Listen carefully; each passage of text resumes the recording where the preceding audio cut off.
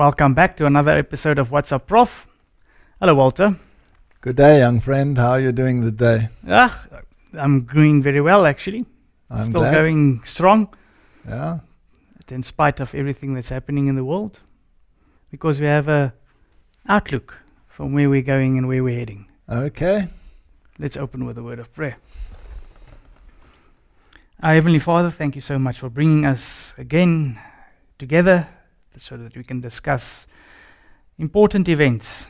Can you please bless us and also enlighten our minds? In Jesus' name, amen. Amen.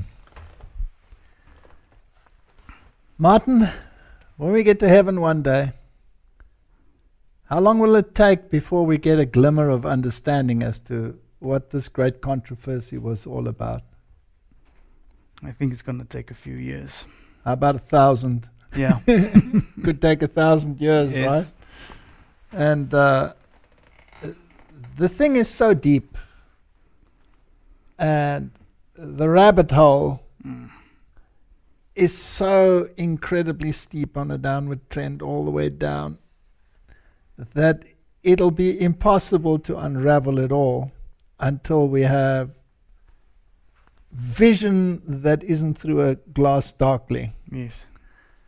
So today we want to talk about quite a few issues, and some people will again think conspiratorial. I love that word, don't Yeah. they? Yes, I see it in all the government documents now as well, Yes. as they are being proclaimed through the media. So let us talk about some of the issues, and let's make it quite plain. We do not know all the answers. We are not sages, No? but there certainly are very many interesting things going on in the world. And when you look at the legal aspects and the religious aspects and all of these, there is such a complicated network that has been strung together that it will take 1,000 years to just try to unravel it. So by no means are we going to say that we have nailed it now, but we just want to chat and conjecture and give our anti-conspiracy people something to talk about, and we have to keep them happy too, right? So Yes, because what else are they going to do? yeah, what else are they going to do? Yes, so we have to give them something to chew on.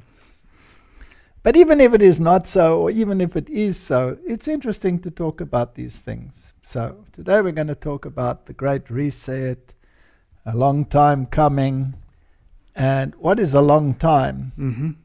Is it a year? Is it 2 years? Is it 10 years? Is it Maybe 100 years? Is it a millennium? yeah. Is it 6 millennia? We won't go any further than that. So, yes, let's talk about some of the issues. And I don't know how long it's going to take, but if it takes too long, we'll split it. If it doesn't, then fine. Yeah. Then we'll just leave it where it is. So, let's start with a few questions. Galatians chapter 4:16 says, "Am I therefore become your enemy because I tell you the truth?" That's such an interesting statement there by Paul. Yeah. So as if to say, so you don't like what I'm saying to you, so now I'm your enemy. Yes, but what if it's the truth, right? Exactly. Are we so afraid of truth, or are we so indoctrinated that we cannot think outside the box? So let's invite everyone to sit back, relax a little bit, and just speculate. Because, life is more than just what you see in black and white, right? Exactly. Yes, there are shades of grey Yes, too, right? yes. Let's go into the shades of grey. Now, here's a very interesting verse in the Bible, or a little story in the Bible. Matthew chapter 17 from verse 24. "And when they were come to Capernaum, they that received tribute money came to Peter and said, 'Does not thy master pay tribute?'" So this has to do with tax, right? He says, "Yes." And when he was come into the house, Jesus prevented him. That's a very interesting thing there. So Peter was convinced one way, Yeah. and Jesus said, it's not quite like that, Yeah. my friend. Let me just enlighten you a little bit.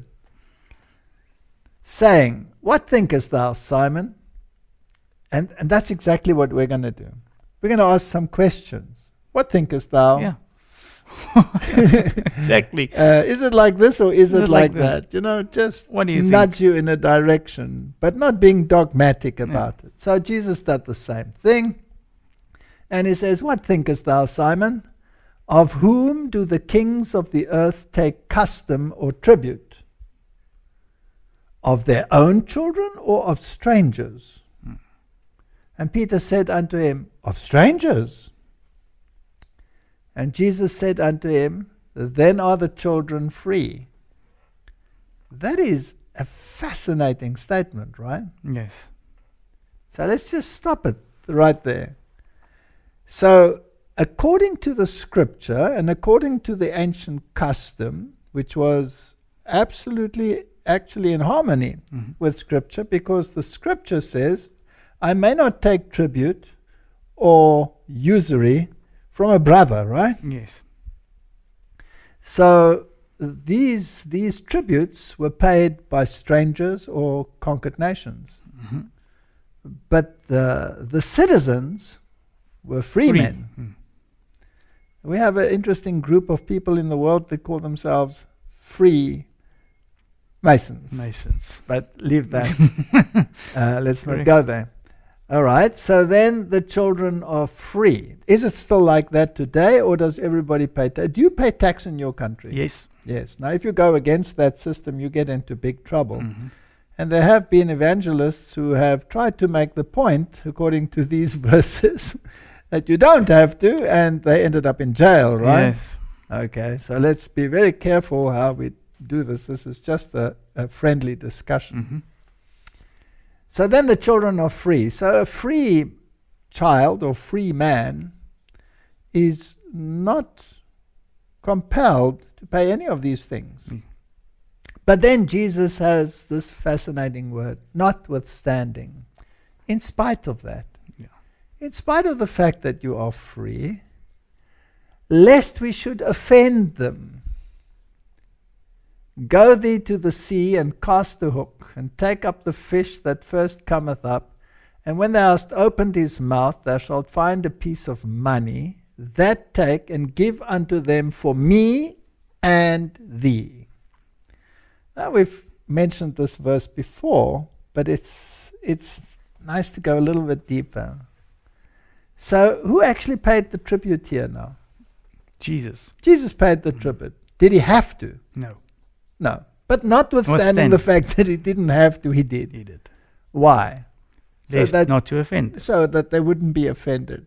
So the IRS or your government, would they be offended if you didn't pay taxes? Yeah. Exceedingly so. So lest they be offended, let's pay them their taxes. Yes. Who's going to enable you to pay those taxes? Jesus. God. He gives you the ability to work. He gives you all of these abilities.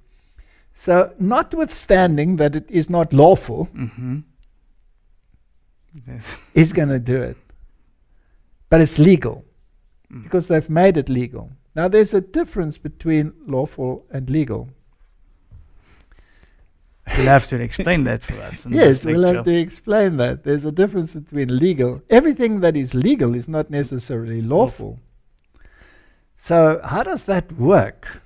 If you define something as legal and people swallow it, well, then you have set the precedent and the situation stands. Now, a question. We said we were going to ask some questions. Does Satan love God's law? No. He hates it, right? Yes. With a passion. Would he try to undermine the law? Yeah. Yes.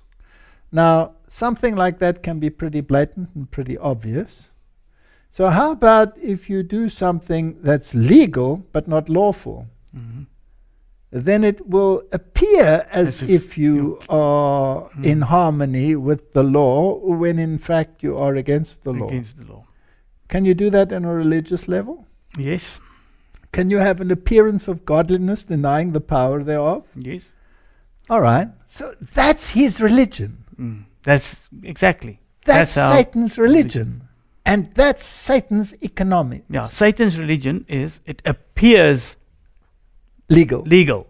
but it's not lawful. But it's not lawful. That's his religion. And that is how he operates. So everything has to appear to be in harmony and correct. But in actual fact, it's a lie. That's how it works. Yeah. Okay, now that we've said that, and I'm not saying to you people, don't pay your taxes. No. I'm not saying that at all.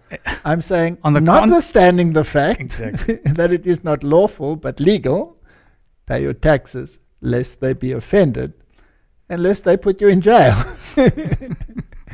All right, now having gotten that off our back, let's continue. There are a couple of role players at the end of time. Revelation chapter 13, let's go just through some verses. And the beast, which I saw, was like unto a leopard, and his feet were as the feet of a bear, and his mouth as the mouth of the lion. And the dragon gave him his power and his seat and great authority. Okay, now this beast has always been identified as the Roman Catholic system, which in fact got its power from the dragon. Yes, Satan. In a physical sense, it was Rome, because the symbol of Rome is the dragon. Oh. If you go to any Roman bridge, Yeah. you'll have the dragon there. Yes. All right, as a symbol. So Rome gave him his power, but the dragon really is also, according to Revelation chapter 12, Satan.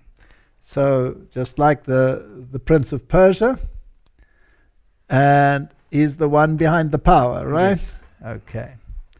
So we know who the beast is, and we know that he has Greek components, leopard components, that he has Medo-Persian components, and that he has the mouth of a lion. He has Babylonian components. And Revelation 13 verse 4 says they worship the dragon, which is Satan, which gave power unto the beast, and they worship the beast, saying, who is like unto the beast, who is able to make war with him? So the dragon is the one that works through the system. And basically you can say they are like father and son. Now, this beast system is the false son. Yes.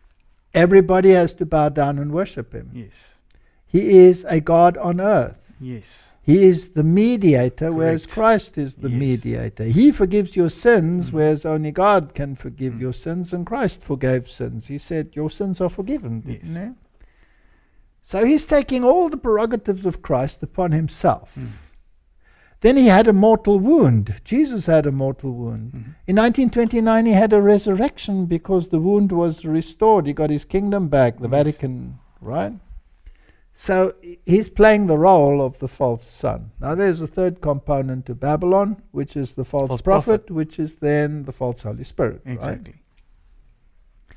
Revelation 13 verse 12 says, and he, the second beast now, the one with the lamb-like horns that we haven't got on the screen here, exercises all the power of the first beast before him. So he becomes prescriptive in terms of legal issues, in terms of Moral issues. Ecclesiastical issues. So he becomes a power like the first beast, which not only dictated the law to kings, because the divine sword stood higher than the secular sword, right? But he also dictated morality and ecclesiastics. Okay? So the second beast will do the same. That's the time we are living in now. And he, the second beast, will force the world and everyone dwelling on it to worship the first beast, to pay it homage. Now, how do you pay someone homage? By obeying him. Yeah. Honoring what he dictates. Okay, so when he says to you what you must do and you do it, you are paying him homage. And if he says you must do A and God says you must do B, if you do A, you are worshipping the first beast. Correct. Right? Or you're worshipping the beast. Yeah. Okay. Whose deadly wound was healed. Now, the deadly wound took away the secular power of the Roman Catholic Church, and he also had no power over his separated children. But this system, according to the Bible, say, I will not suffer loss of children. My children will return to me. And so she started the Ecumenical Council to herd the children back into the fold. And this year, 2021, is going to be a very special ecumenical year, because they will commemorate in this year the excommunication of Martin Luther, and then reconcile, and the children will be happily back in the fold, having signed the joint declaration on justification, which is not a justification declaration at all, but a Council of Trent declaration, so finely worded that even the Protestants are willing to overlook the flaws. Yes. Okay, so we've established that. So we're going to see a resurrection of the first beast, and we're going to see it come back into power. And that will happen with stealth, and with deceit, and with lies, so that humanity can be fooled into giving up the truth and accepting the lie. And it will seem lawful. It will seem legal. Legal. Sorry, I'm still getting that one right. It will be legal. It will be. It will be legal, but it won't be lawful. We have to get into that, right? Revelation chapter 13 tells us how they will do this, by deceit. The Bible says so. It's not rocket science. Yeah. Like you said earlier, the only way you can make it seem legal, if you have the law, is to have deceit. Because otherwise, you have to have deceit, because otherwise you'll see the law as the right one. You have to have the seat of power, and you have to worship the beast, so it must seem lawful, but it's actually not lawful, it's only legal. Yeah, and the only way that you can get away with that is with deceit. Yes. All right, so he deceives them that dwell on the earth by means of those miracles which he had power to do in the sight of the beast, saying to them that dwell on the earth that they shall make an image to the beast which had the wound by a sword and did live. All right, so the second system will be like the first. It will be an image. It will appear to be the same thing. Church and state dictating morality and governmental issues and economics. Verse 15 says, and he had power to give life unto the image of the beast, that the image of the beast should both speak and cause that as many would not worship the image of the beast should be killed. Bottom line, if you don't go along with the system, you have no right to exist. You either obey or you're toast. Right? Yeah. That's what it says in simple language. Would be good. So let's jump to Revelation 17, verse 12. And the 10 horns which thou sawest are 10 kings, which have received no kingdom as yet, but receive power as kings 1 hour with the beast. So these powers, 10 horns, always reminds us of the Roman Empire that was divided into 10, whether this is now the regional 10 regions of the world, or whether this refers to that central core of what remains of the Roman Empire. They had severed all relations with the beast and became secular powers independent of Rome.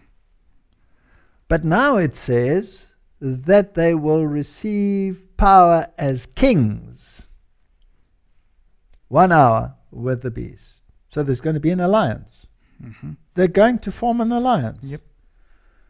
So the political entities will form an alliance with Rome. Correct. That's what it says. So we have to look, is there any movement in that direction? And then it says in verse 13, and they have one mind. In other words, they've drunken of the wine of Babylon. They've become indoctrinated to believe that that which Rome says is legal is also lawful, when in fact it's not lawful, it's only legal. If that makes any sense.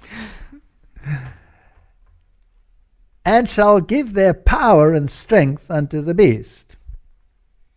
So all these powers will give their power unto the beast, and the one that plays a very prominent role is the United States of America, the second beast of Revelation chapter 13. Yes. And they have one mind. Mm-hmm. They have adopted the mindset of the first beast. Yes. That's what the Bible says will happen. And that's what we're going to look at. Now, how do you achieve this? Because the Reformation totally destroyed that system. Mm-hmm.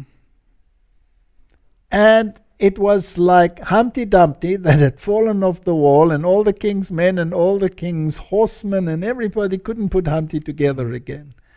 But they've been working with some super glue. Yeah, because they did get it back together again. They got Humpty back together again. Yes. So how did they do this?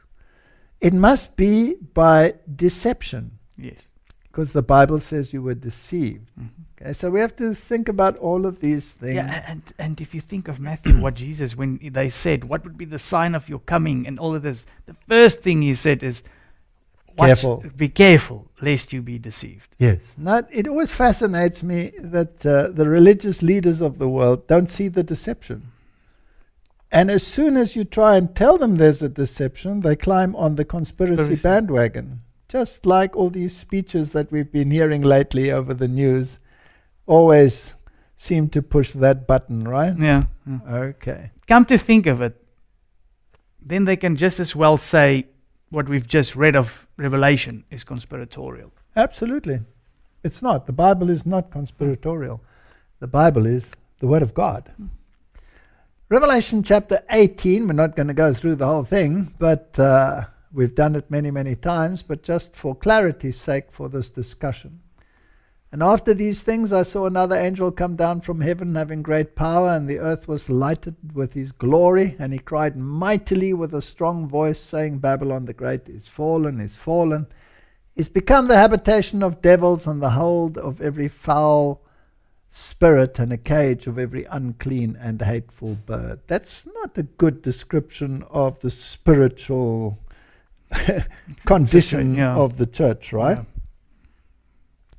For all nations, how many nations? All. Have drunk of the wine of the wrath of her fornication. So they've come into harmony with her mindset. They have one mind, right? Mm-hmm. And who is of one mind? The kings of the earth have committed fornication with her. The leaders. The leaders. And the merchants of the earth are waxed rich through the abundance of her delicacies. So there is the economy involved. Yes. And the political systems involved. Yes. And they are in harmony with whom? The beast. The beast. The big businesses. This is part of the loud cry message of Revelation chapter 18. So if we can see that there is an alliance between the kings and the merchants with the beast, then alarm bells should be ringing, right? Correct. I'm so stunned that we don't hear the alarm bells from the hierarchies of the world's churches. And I heard another voice from heaven saying, Come out of her, my people, that ye be not partakers of her sins, and that you receive not of her plagues. Have nothing to do with this system. Nothing. All right. Now, Martin, if this is so, is this a minority that is going along with the beast, or is this a majority? Well, it says all nations have drunk, so this is a majority. Aha! So when you hear a majority rhetoric, should you say, wow, this is the truth because it's coming from the majority, or should you investigate very closely? Investigate very closely. You sure? When the mainstream runs with something, you must be wary. You must be wary. There could be something wrong with it, right? I've been listening to a couple of really wonderful speeches, some of them more than an hour long, and you're wondering who is the author of that speech, because that same speech will be on other airwaves in other countries as well. Yeah. With a word tweaked here and a word tweaked there, but anything contrary to it is conspiratorial. All right, verse 8 says, "Therefore shall her plagues come in one day, death and mourning and famine, and she shall be utterly burnt with fire, for strong is the Lord God who judges her." Do you think it's worthwhile warning the world for such a judgment to come? Yeah, Or against such a judgment to come? definitely. "And the kings of the earth who have committed fornication and lived deliciously with her are most of them quite wealthy." Yep. Do we have a couple of millionaires, billionaires who are now ruling in world empires? Mm-hmm. "They shall bewail her and lament her when they shall see the smoke of her burning, standing afar off for the fear of her torment, saying, Alas, alas, the great city Babylon, that mighty city, for in 1 hour is thy judgment come, and the merchants of the earth shall weep and mourn over her." Their system is going to be destroyed. Yes.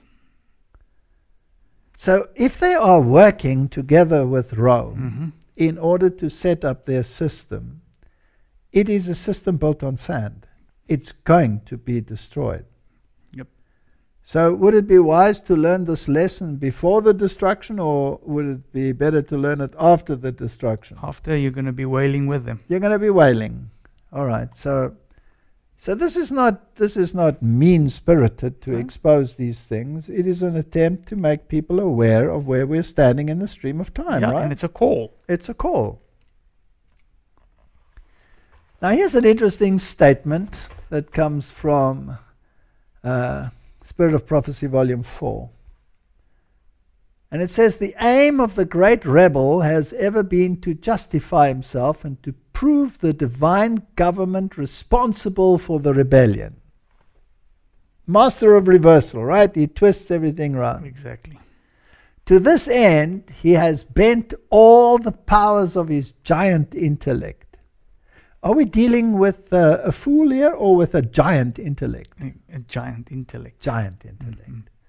He has worked deliberately and systematically and with marvelous success, leading vast multitudes to accept his version of the great controversy which has been so long in progress. Okay, let's think about that. So if everything looks disjointed and chaotic, does that sound like deliberate, systematic, marvelous success? No. So the chaos must be planned. Correct.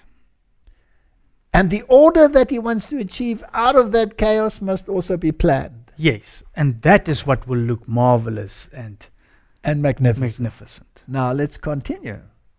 "For thousands of years, this chief of conspiracy has palmed off falsehood for truth." My question to you, Martin, if this statement happens to be true, is there a conspiracy? Yes. So anyone who denies that there is a conspiracy and is constantly complaining about people talking about conspiracy, whose side are they on? On the conspirator side. So The on the devil's side of the great rebel, right? Yes. The one that brings in this controversy. Okay, so the initiator. Yeah.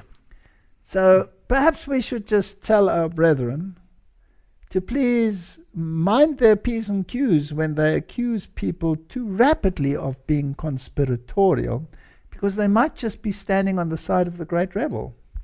Because here it says, this chief of conspiracy has palmed off falsehood for truth. And then in the context of what happens in the final restoration, it says he will be exposed. and he will become the object of universal abhorrence. Right at the end, Right. when it's too late Yes. for everyone. When everyone has been wailing, So is there a conspiracy? definitely. Yes, there is a conspiracy. Does the Bible say there's a conspiracy? Yes. Does this confirm there's a conspiracy? Yes. Yes. And are we being palmed off with falsehood rather than truth? Yes. Yes. Here's another interesting statement. Under the leadership of Satan, there are men who today are doing all in their power to plunge the world into commercial strife. This is the economy, not the religion. Yeah. So we're going to have religious turmoil, Mm-hmm. and we're going to have commercial turmoil. Economic. So can we expect commercial turmoil? Yes. Does the Bible say that? Didn't we just read it in Revelation chapter 18? Yep. So this is perfectly in harmony with the Bible, right? Thus Satan is trying to bring about a condition of things that will make the world uncivilized. We haven't seen anything like that in the news lately, right? Yeah. He desires to see strange things acted out which God, who is too wise to err, has not ordained. But the Lord, yes, our God, will be ruler of heaven and earth. If men and women will carry out his requirements, it will be seen that he is ruler, carrying out his divine will. So when we see the chaos, God is permitting it. Mm-hmm. Why? To expose this great enemy. Correct. He's giving him enough rope Yes. to hang hang himself. himself, But yeah. unfortunately, people believe that they can cling to that rope. Mm. So, all right, there will be commercial strife. Can we expect economic turmoil? Yes. Definitely. Now, here's another statement which will upset many people. And perhaps one should read it in the entire context, but it'll be very long. So we'll just leave it as it is and try and explain what the context is. It was not the purpose of God that poverty should ever leave the world. So is God the author of poverty then? No. No. Satan is the author of poverty, Yes. but God permitted it, and God said, okay, let's leave it at that because people can learn lessons from that. Mm-hmm. So if you are super selfish and super rich, then you are not doing the will of God, because that's what God says. You must take care of the widows and the orphans, and you must be kind, and if your brother is hungry, you must give him something to eat. So it brings out benevolence, or it should bring out Yes. benevolence, right? On the other hand, if you are poor, should you carry a grudge and go onto the bandwagons or whatever? So there are lessons to be learned on both sides. The ranks of society were never to be equalized, for the diversity of conditions which characterizes our race is one of the means by which God has designed to prove and develop character. Many have urged with great enthusiasm that all men should have an equal share in the temporal blessings of God. Let's stop there. Is there a move to equalize everything, Yep. to level the playing field? Yes. Who's behind that movement? The Roman Catholic Church. Okay, according to the statement, is it in the order of God or is it not? No. Okay. So Catholic social doctrine says we need to level the playing fields, and everybody should have a universal income and possess nothing. Nothing. But this was not the purpose of the Creator. Simple. Christ has said that we shall have the poor always with us. The poor, as well as the rich, are the purchase of his blood. And amongst his professed followers, in most cases, the former serve him with singleness of purpose. That's the poor. While the latter are constantly fastening their affections on their earthly treasures, and Christ is forgotten. So God could have prevented that by saying, okay, let's make everybody equal. Yes. But would you develop character then? No. The cares of this life and the greed for riches eclipse the glory of the eternal world. it would be the greatest misfortune that has ever befallen mankind if all were to be placed upon an equality in worldly possessions. That is the exact opposite of what they are planning in the world today, and which is part of the Great Reset. Yes. This is the exact opposite. Inclusive capitalism. You've coined the phrase, or no, you have quoted the coined phrase, Yeah. inclusive capitalism. Fascinating. All right.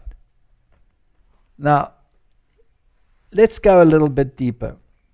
We were talking in the beginning about legal and lawful, and legal language. How can something appear so lawful when it is not, and yet it is legal? Yes. Doesn't make any sense unless you dig and try and get to the root of the matter. Now, there are some interesting web pages that you could look at. Here's one, www.letgodbetrue.com, Bible, Scripture, etc. And the heading is, "Do we need thee and thou, thy and thine in the Bible?" Now the new translations say, no, let's do away with that. That's archaic, right? We've discussed this before. But for the sake of completeness, let's just look at it. It says in the Bible in Nehemiah 8 verse 8, "So they read in the book of the law of God distinctly and gave the sense and caused them to understand the reading." So how must you read your Bible? Carefully, right? Exactly. Meticulously. So you look at the law of God distinctly. You have to find out what the sense is, and you must understand what you are reading. Yeah. It's very important.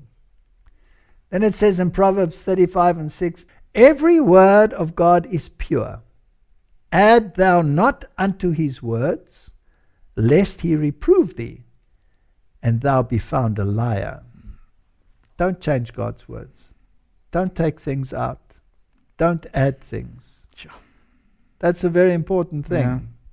Now, when you look at the received text, and it's so thick, and you look at the modern ones, and the words have been reduced, then you wonder.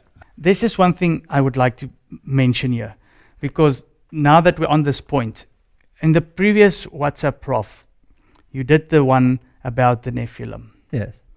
And just there, to see the problems that new translations has caused, just on that point, because in all the new translations, they say that the heavenly beings had relations with the women of exactly. Of the and it doesn't say that in the original. In the King James. So based on In the the new originals. translations, people say this all the time. I just had a question. I mean, we're way off topic now, but nevertheless, I just had a question yesterday by someone who was complaining bitterly and saying that Cain was because Eve had relations with the devil. Yeah. But the Bible clearly says, and Adam knew his wife, and she bore Cain. Yeah. It was the son of Adam. So all of these confusions come when you change God's word. Correct. This verse, "Men shall not live by bread alone, but by every word of God," Luke chapter 4, verse 4. So we have to be very meticulous. Now, the devil wants to be like the Most High, so he's very meticulous. And he uses his giant intellect to confuse the issue. Because he wants to blame God, and he wants people to see it in his light. So he wants things to be legal, but not lawful. Yes. Because he hates God's law. So if you love the words of God, this author writes, please take a few minutes to delight in his precision and accuracy in giving you the Holy Scripture in the English language. The blessed God promised to preserve his word, Psalms 12, 6-7. If the Lord Jesus Christ was concerned about every jot, smallest Hebrew letter and tittle, Hebrew Mark, then surely he was concerned about the pronouns he chose for the Bible. Matthew 5:18. There is a Bible version far more accurate than any others, and it requires these and thous, yet it is these archaic words that are the most popular reason for modern Bible versions. Take it out, right? We've discussed this before, but we're talking about the Great Reset. We've got a long introduction here. Give you an example of how a comma can make a difference.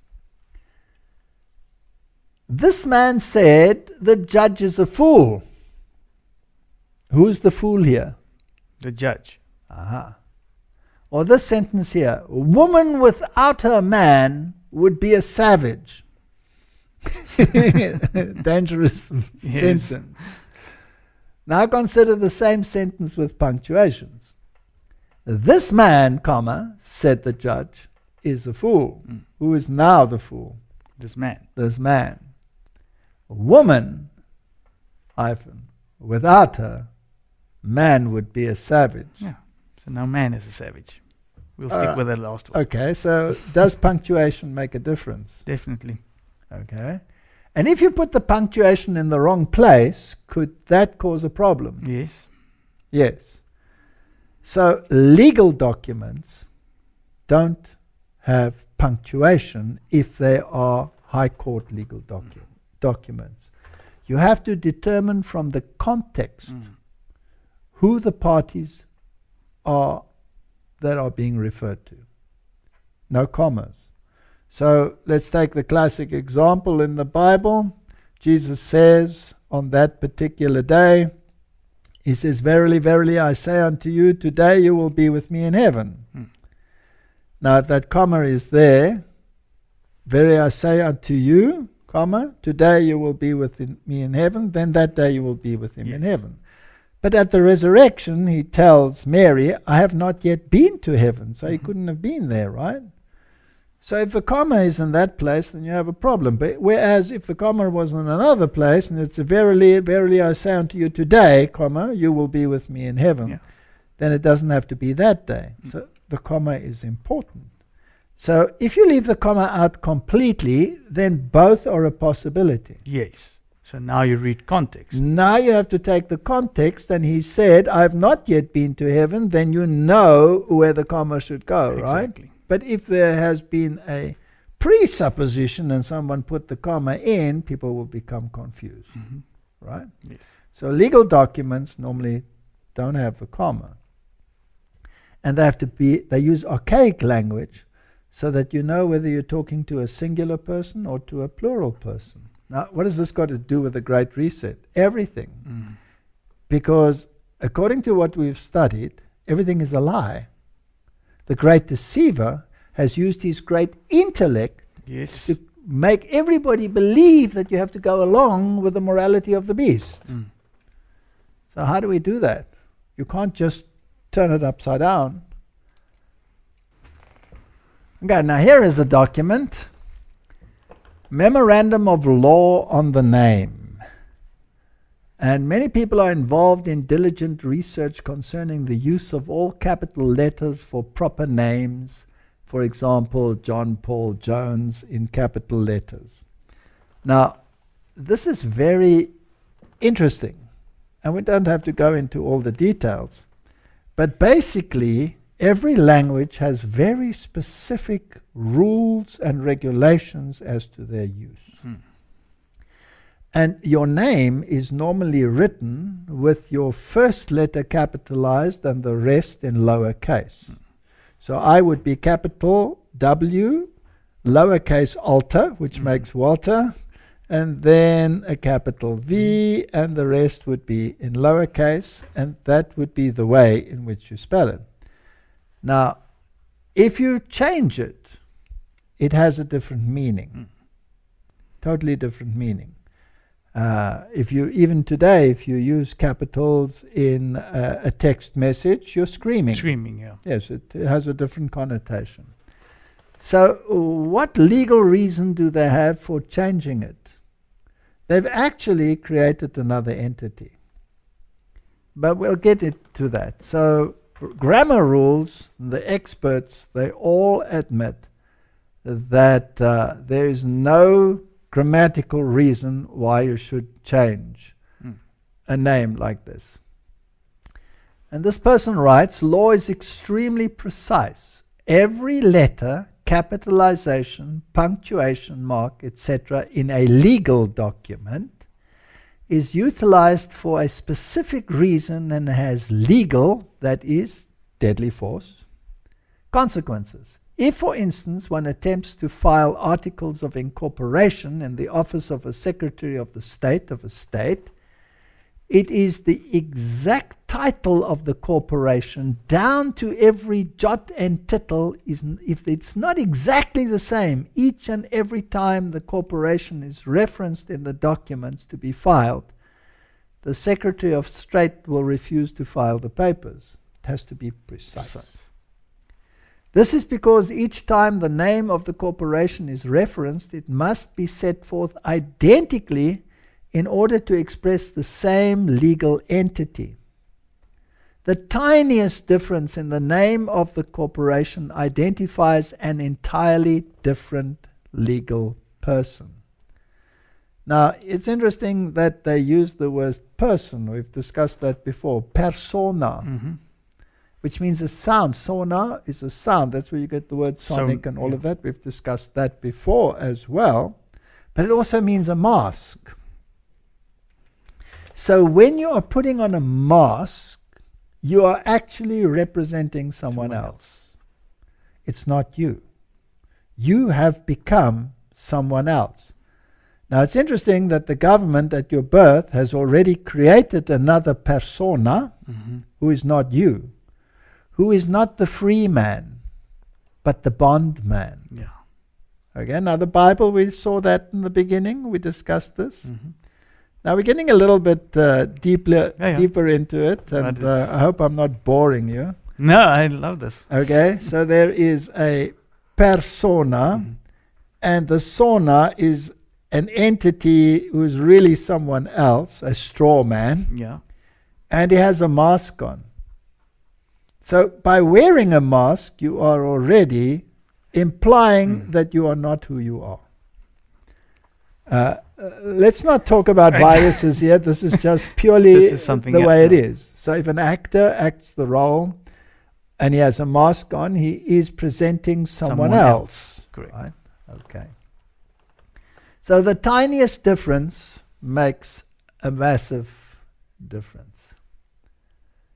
It is therefore an eminently valid and possibly crucial question as to why governments, governmental courts, and agencies purporting to exist in some unidentified, unproved manner within the jurisdiction of this state insist on always capitalizing every letter in a proper name. And then you have all the grammar here, and you have all the legal language and what English grammar reference books say, and they all support this idea. We're not going to go through all of this. People can look at it for themselves. It's a fascinating document, and US government style and manual, and everything is hidden here in legal language. Now, what is the purpose of all of this? Now, there's something in the law which is called legal fiction. Have you heard of legal fiction? No. Okay. So, the Real Life Dictionary of the Law, the authors of the Real Life Dictionary of the Law, Gerald and Kathleen Hill, are accomplished scholars in writings, and Gerald Hill is an experienced attorney, judge, law instructor, and here's how the term legal fiction is described. It is a presumption of fact assumed by a court for convenience. Consistency, ortho archive justice, that is an old adage. Fictions arise from the law and not law from fictions. Still confusing, right? Yes. So let's get another definition. Here is Oran's Dictionary of the Law. A legal fiction is an assumption that something that is or may be false or non-existent is true or real. That's a legal fiction. So something that doesn't exist actually exists. Legal fictions are assumed or invented to help do justice. For example, bringing a lawsuit to throw a non-existent John Doe off your property used to be the only way to establish a clear right to the property when legal title was uncertain. Does that make sense? Yeah. All right. So it is a fictitious entity. Yes, and you have to have that if they don't know who the guy is. Correct. So now, when you were born, they created a legal fiction, a straw man, who is a corporate identity, but isn't really you. Now, this isn't conspiracy for those who are uninformed on these issues. This is a fact. All right? So, here you have Merriam-Webster's Dictionary of the Law, and I'm not going to read all this. I mean, there's pages and pages of it, so people can read it for themselves. Once you get into this, it gets very, very interesting because it affects the state, which can also become a legal fiction by getting another identity, and it affects the individual. Now, let's have a look at the state. This is very interesting. Abraham Lincoln establishes an executive order. What are executive orders? Now, you remember Donald Trump loved executive orders, and Joe Biden has said he will sign many executive orders when he becomes president. Yes. 85 years after the independence of the United States, 7 southern nation states of America walked out of the second session of the 36th Congress on March 27, 1861. In so doing, the constitutional due process quorum necessary for Congress to vote was lost, and Congress was adjourned sine die, or without day. That means it was adjourned, it was no longer a legal entity because there was no quorum. And the Constitution says there has to be a quorum. So there was no government anymore. This meant that there was no lawful quorum to set a specific day and time to reconvene, which according to Robert's Rules of Order dissolved Congress. This dissolution automatically took place because there are no provisions within the Constitution allowing the passage of any congressional vote without a quorum of the states. There was no more government. Yeah. So what did they do? Lincoln's second executive order of April 1861 called Congress back into session days later, but not under the lawful authority or lawful due process of the Constitution. Couldn't be done. There was no quorum. Solely in his capacity as Commander-in-Chief of the U.S. military, Lincoln called Congress into session under authority of martial law. Since April of 1861, Congress has not met based on lawful due process. The current Congress is a legal fiction. Now you understand where we're going? Yes. Based on nothing more meritorious than, yea, so what are you going to do about it? Having a monopoly on the currency, law, and what passes for government, and most of the world's firepower, the motto of the powers that be is, we've got what it takes to take what you've got. So the government is a legal fiction. It is legal, but it's not lawful. Are you with me? Yes. So now you've set up a system that is not lawful, but operates because it's legal. Yeah. Okay. Let's continue. So there are many legal fiction laws which justify war, etc. You can interfere in any process if you work like this. Every president of the United States since Lincoln has functioned by executive orders. issued from a military martial law jurisdiction with only law being the law of necessity. That is, war powers. That's how they operate. The war powers are nothing new. Indeed, they have been operational from the instant the first man thought that he would hide from God.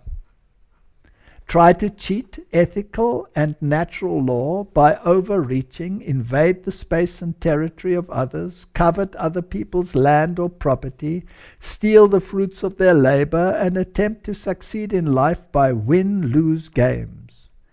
All existing authority in the United States today derives exclusively from war powers. It's a legal fiction. Yeah. And everybody thinks it is lawful. No, it's not. It's legal. Cool. Truman's reaffirmation of the operational authority under the war powers begins. Now, therefore, I, Harry S. Truman, President of the United States of America, acting under and by virtue of the authority vested in me by Section 5B of the Trading with the Enemy Act. You see that it's martial law? Yeah.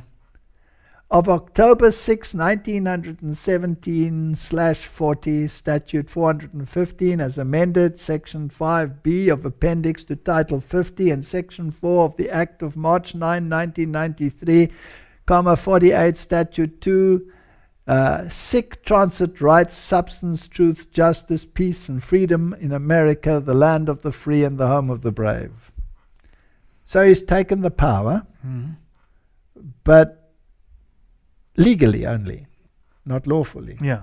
And under martial. It's not according to the Constitution. So now basically what that means, that what has been happening in politics is to a very large degree a charade. A charade, if you want to pronounce it that way.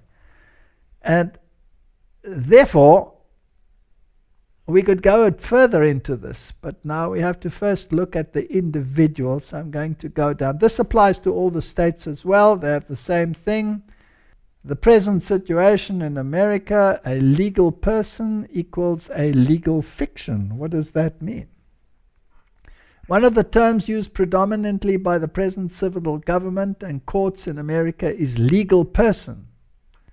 Just what is a legal person? Some definitions are: a legal person is a body of persons or an entity as a corporation, considered as having many of the rights and responsibilities of a natural person, and especially the capacity to sue and be sued. Merriam-Webster's Dictionary of the Law. So you can be a legal person and actually be a corporation. Yeah. Not be a person at all. You can be a straw man. That's exactly what the world has done with you. And this is how the economics of the world works. And that is why we have to understand it to some extent.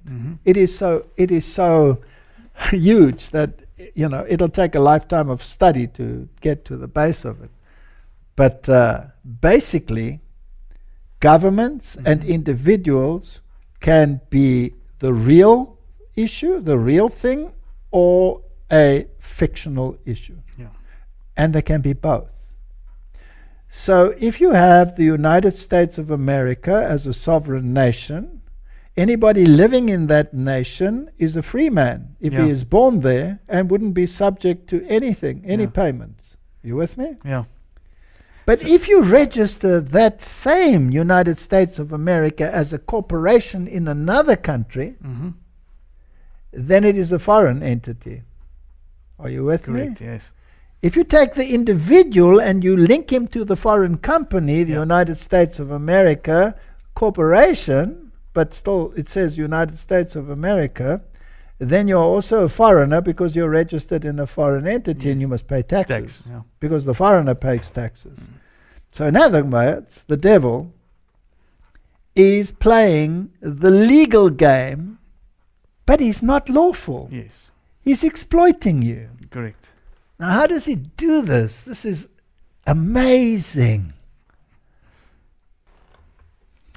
Now, Martin, let's just get to the individual. So we've seen that governments are either lawful, but they can also be legal, which doesn't mean that they're lawful. Yeah. Let's look at the individual. Since the early 1960s, this is talking about the United States of America, but it's the same for every country in the world. Yes.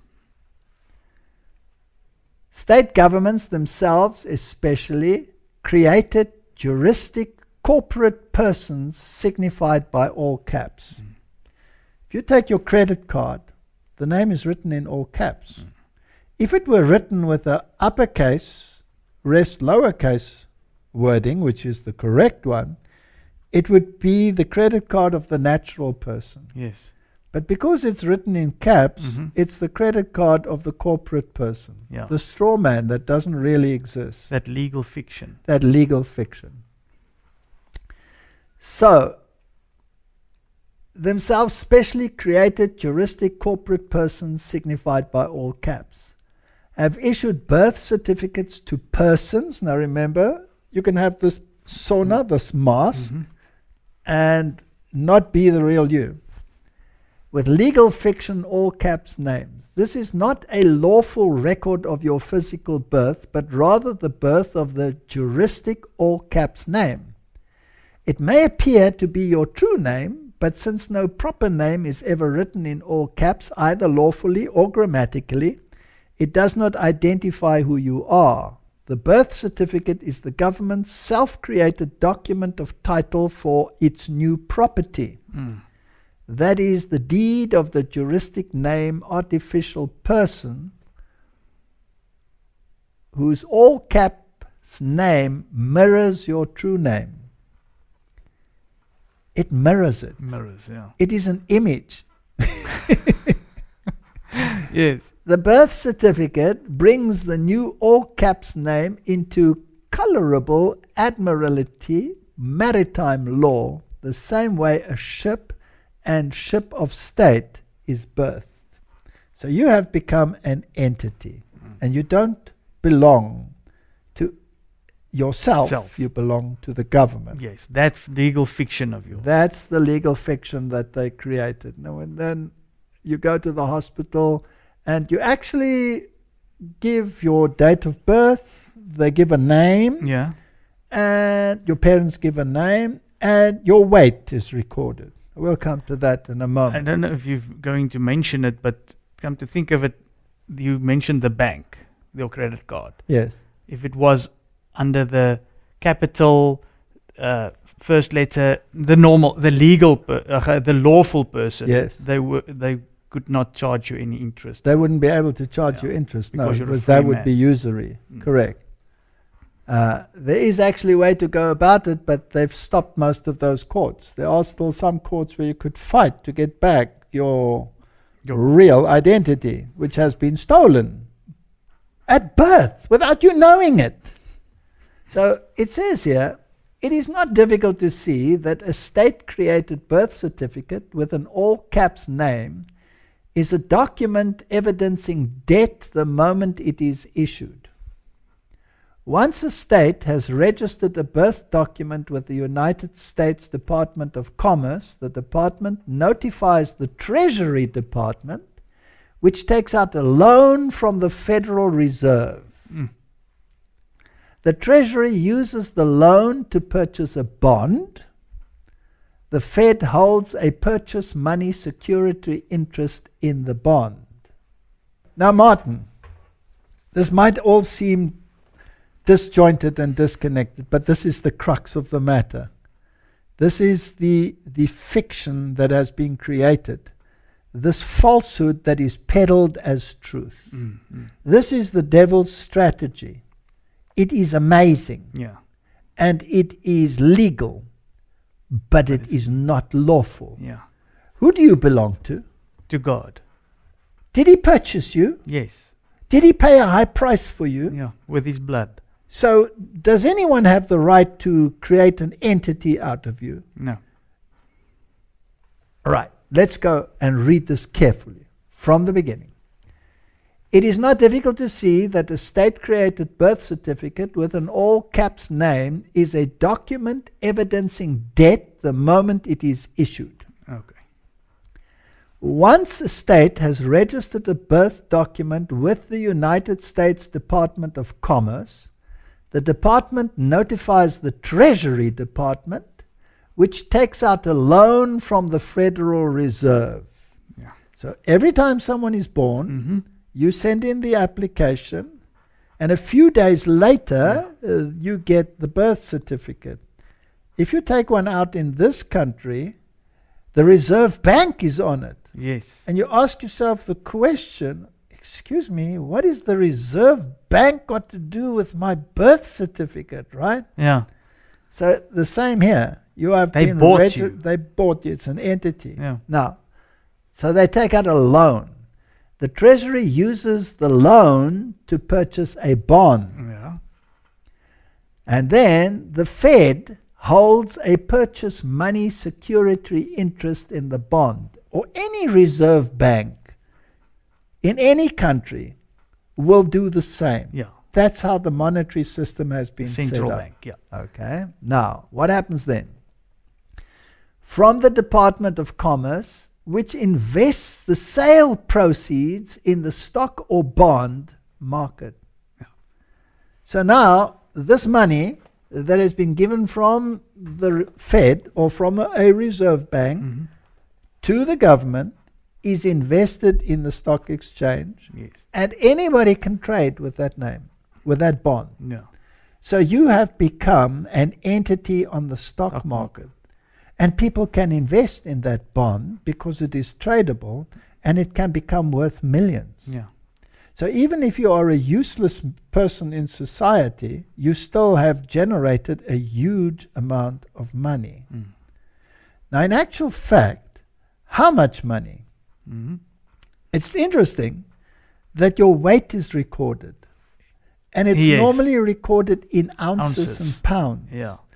And the gold standard is isn't- also in ounces and pounds. So, And in actual fact, the amount of money that is set aside at your birth is your exact gold worth in weight. in weight. Have you ever heard the statement, that man is worth his weight in gold? Yes. Well, this is literally the case. Yeah. So you are born actually very wealthy according to the system. Yeah. But let's continue. The Treasury Department then issues Treasury securities in the forms of Treasury bonds, notes, and bills, using the bonds as surety for the new securities. This also means that the bankrupt corporate USA, because the USA is actually bankrupt, can guarantee to the purchasers of their security the lifetime labor and tax revenue of every citizen of the United States of America with a birth certificate as collateral for payment. So you've become collateral. Yeah. But even if you never pay taxes, you've already generated money on the stock exchange Yes. and from the bond and by your weight. Wait. Isn't that fascinating? Yeah. Very. This device is initiated simply by converting the lawful true name of the child into a legal, heuristic name of a person. So when the Bible says every bondman and every free man, we're all bondmen, except those that are freemen, and they don't have to pay taxes. I'm wondering which of the high flyers don't have to pay taxes. Let's read on. Legally, you are considered to be a slave or indentured servant to the various federal, state, and local governments via your state-issued and state-created birth certificate in the name of your all-caps person. And that is linked directly to the banking system, Yes. because that's where the money flows. That's why all your transactions, whatever you purchase, whatever you do, is always in capitals, and you sign it Yes. with your signature. Yes. So then you take responsibility for it. But the signature is not you as a free person. The signature belongs to the straw person. Because if it was really you, it wouldn't be a signature, it would be an autograph. Okay. When you go to a superstar, do you say, please give me your signature? Yeah. No, you're talking to the real person. You say, may I have your autograph? Can you see how important language is? Yes. And that's why the language in the Bible Yeah. becomes so important. It is so very precise.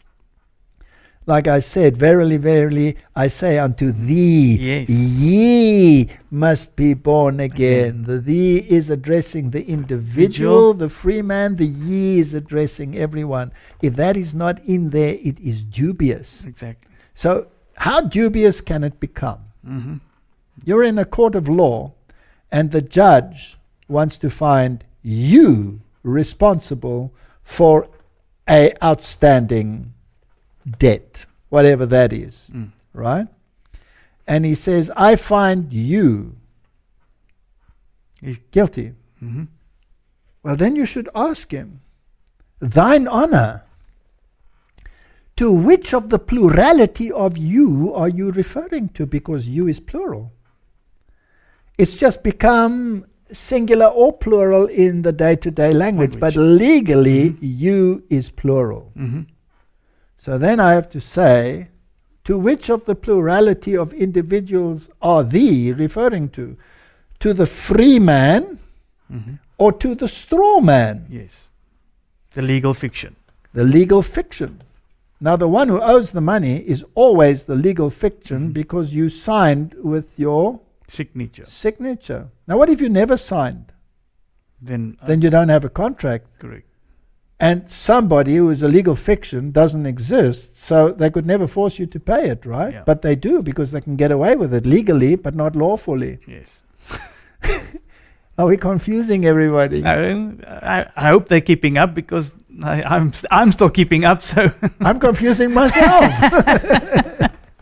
But this is how it works. Yeah. And also, the very words you use are very important. A representative. Shall we appoint a representative for you? That means you're appointing someone else. Yeah. Now, when you put pen to paper with your signature, who's got the pen in his hand? You. You have. Yes. The free man has the pen in his hand. What are you signing? Well, you're signing on behalf of the legal fiction. Legal fiction. Yes. All right? So now you've signed on behalf of the legal fiction. So you become surety for the legal fiction. So if the legal fiction becomes guilty of something, the one who has signed surety is the one who goes to jail. Yes. Right? Yeah. If you borrow money from the bank and your father signed surety for you and you refuse to pay, you're the one in the wrong. But he's the one that goes to jail. Correct. Yes. Same here. Yes. So the legal fiction is guilty of not paying X, Y, Z. Therefore, the surety goes to jail, which is the free man. Yes. So what you should say to the judge is, which of the two you are you finding guilty here? Because I, the free man, refuse to stand in for the straw man. Thine honor, I appoint thee to represent the straw man. Who goes to jail then? He goes to jail. So he would better throw the case out than to go on with it. But this becomes, yes. It becomes a game. Yeah. It becomes a game. So let's read what it says here. Legally, you are considered to be a slave or indentured servant to various federal, state, and local governments via your state-issued and state-created birth certificate in the name of your all-caps person. Birth certificates are issued so that the issuer can claim exclusive title to the legal person created thereby. So the government owns you. This is further compounded when one voluntarily obtains a driver's license or a social security account number. The state even owns your personal and private life through your state-issued marriage license certificate issued in the all-caps name. You have no rights in birth, marriage, or even death. Yeah. Nothing. The state holds title to all legal persons the state creates via birth certificates until the rightful owner, i.e. you, reclaims, redeems it by becoming the holder in due course of the instrument. You can fight a legal battle to get your free man status back. And then everything would have to be transferred to you. You would probably have to pay for that, and has to be written in the non-caps form in order to be legally yours. So who owns everything? Well, the question is, who do the corporations belong to? Because they're registered somewhere. Now, under whose auspices are they registered? They're registered under the crown. Okay. No matter where you are in the world. Because the British Empire was everywhere. They're registered under the crown. So the crown possesses the land. You may live in the house on your property. You may pay the taxes. But if you forfeit it, the land belongs to the crown. But didn't you do a lecture in showing that the crown belongs to Rome? That is very important that we know that. Because historically, the crown was ceded to Rome. So Rome actually owns everything. And that has never been rescinded. Because the crown of the Queen or the King of England was put back on her or his head only on condition. Yes, they borrowing or leasing it. Or they are leasing it. Leasing the crown. They are leasing it from the real owner. Yeah. And which is Rome. Rome. Now, that lecture was called The Beamable Sustainable Princes. Now, that was a very old lecture of mine. But in any case, this is all very fascinating stuff. Yeah, now, but this, like what you just told us now, and linking it with that, it just makes so much sense. But now we're going to we still have to get into what's happening in the world right then, and the reset. This is the introduction. Okay. So let's just get this straight. Governments get their money how? Through your birth. Yes. How did they get it before? It was upon the gold standard. Right? Mm-hmm. But all governments are bankrupt. Yes. And therefore they have no gold. Who has the gold then? The crown. The one who has and it's the crown. Yeah. And who owns the crown? Rome. Church. All right? So all governments are bankrupt. Mm-hmm. Every single one.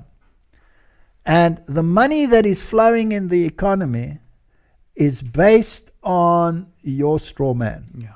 That's the economy, and that's the worth of the economies of the world today. Now, Congress, still convening strictly under executive order authority, confirmed the bankruptcy through the joint resolution to suspend the gold standard and abrogate the gold clause June 5, 1933. So since then, they're all bankrupt. Yeah. And they have loans based on the straw men that they have created, which initiate a bond which is traded on the stock exchange. Okay. We don't have to go into any more detail.